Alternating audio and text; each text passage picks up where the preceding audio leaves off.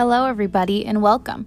My name is Emily Lees. I am a current student at Boise State who aspires to become a labor and delivery nurse someday. Since I am a future healthcare employee, I thought it would be relevant and important to discuss a topic that I will somewhat be surrounded by in the healthcare field. Recently, I was informed with some very interesting information that I soon found out about after moving to Boise from California. My dad and I have always been very interested in donating blood and plasma while living in California. Major organizations like the Red Cross made it very easy and convenient to do so.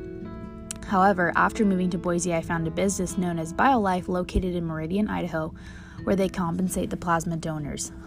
What? This was definitely news to me because that was not the case in California. I did not know how I really felt about being compensated for donating because that had never happened to me before. A part of me felt kind of confused and uneasy about being compensated, but then part of me was sort of happy and excited. I definitely had mixed emotions about it. However, after talking to a current BioLife donor and recipient made me feel somewhat differently after having some engaging conversations with them. In this episode of my podcast, I'll discuss BioLife and their business, but I'll mostly talk about the donors and how they may feel about being compensated for that. I will also cover what plasma is and the process of that through BioLife. Plasma is a part of blood that is yellowish in color and contains water, salts, enzymes, antibodies, and other proteins. Plasma donating at BioLife is somewhat of a luxury. LOL. They make you feel very comfortable while you are donating. They have various different televisions to watch, magazines, books, and they even offer snacks. Sounds pretty nice to me.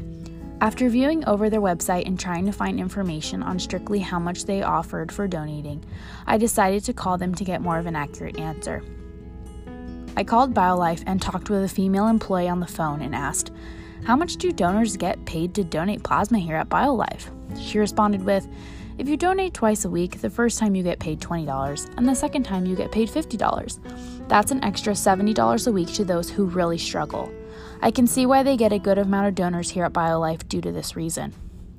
I feel like this is a blessing in many ways because this plasma goes to various different hospital patients who need this plasma in order to survive, essentially. I feel as though there is definitely an emotional aspect to donating plasma. There are definitely many ways to make money, and choosing to donate plasma in order to receive some extra cash definitely has to involve some emotional feelings towards the acts of giving. I decided what better way of learning about BioLife than interviewing a dedicated donor named Erin Rodriguez. Due to COVID restrictions, we were not able to meet in person. However, she was indeed able to email me back and forth about the questions I asked and answered to the best of her abilities. The first question I asked Erin was, "What made you donate at BioLife?" Erin responded with, "I choose to donate my plasma at BioLife because it makes me feel like I am helping others who genuinely need the help and cannot essentially help themselves. I am a BSU nursing student, and I feel as though it is part of my duty to donate my plasma in exchange for helping out the current cancer patients." The second question I asked Erin was, "When did you hear about BioLife?" Erin responded with, "I heard about BioLife when I first moved to Meridian, Idaho about a year ago. It was something that I was always interested in but never had done before. They were super inviting and welcoming." The third question I asked Erin was, "Did being compensated for your plasma make you more inclined to continue to donate?" Erin responded with, "If I'm being completely honest, yes. I definitely think that being compensated brings more people into the building who are willing to donate. As a current college student, working full-time and going to school, I feel as though it really helps me during the month with all of my bills. I feel better about earning some money in this way because I know I am also helping and bettering someone's life on the other end of it. Some may disagree, but this is how I feel." The fourth question I asked Erin was, "Would you recommend BioLife to anyone interested in donating?" Erin responded with, "I would definitely encourage anyone who is interested in donating to try BioLife out. They were all extremely kind and welcoming when I went in. The customer service definitely played a huge role in my experience, and I am grateful I've had such a great donation center near me." Now, I will talk about a recipient from BioLife. On the BioLife website, I ran into a page that gave a description of the patient who received plasma donating at BioLife and how it has affected them in a positive way. One of the patient testimonials was done by a girl named Selena. She was diagnosed with primary immunodeficiency right when she was about to turn 12. Selena says, "Plasma-derived therapies have allowed me to live a normal but most importantly healthy life. Due to the infusions, I have been healthy enough to enjoy my life to the fullest by drawing, playing sports, working hard in school, traveling, and being with my friends and family.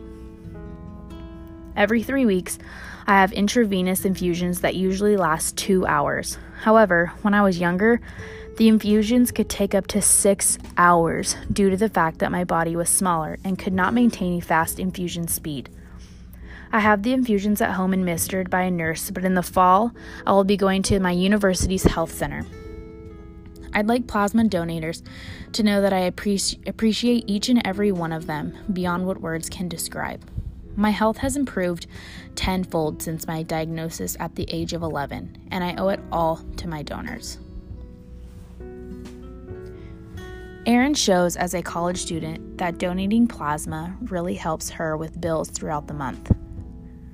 She, as well, is a future healthcare employee and sees donating plasma as a duty to her future patients in order to help them aid them get back to full health. She sees donating as helping others when she could easily choose something else to earn money. I definitely think that plasma donating takes certain types of people who are willing to do it and do their research prior to doing it so they know exactly where their plasma is going and what types of patients their plasma is going to. I've noticed while researching this business that plasma donations are very revolved around ethics, morals, and values. There are certain values that are subconsciously placed and known when choosing to donate for sure. There are many questions one must ask themselves before choosing to donate, like, does this business seem ethical with how they donate? Where exactly is my plasma going once I'm done? How much am I going to be compensated for this? Are there any current donors I can talk to? Are there any employees I can ask my questions to? These are all important things that one must ask themselves before choosing to donate in the right way. Thank you for listening to my podcast about donating plasma.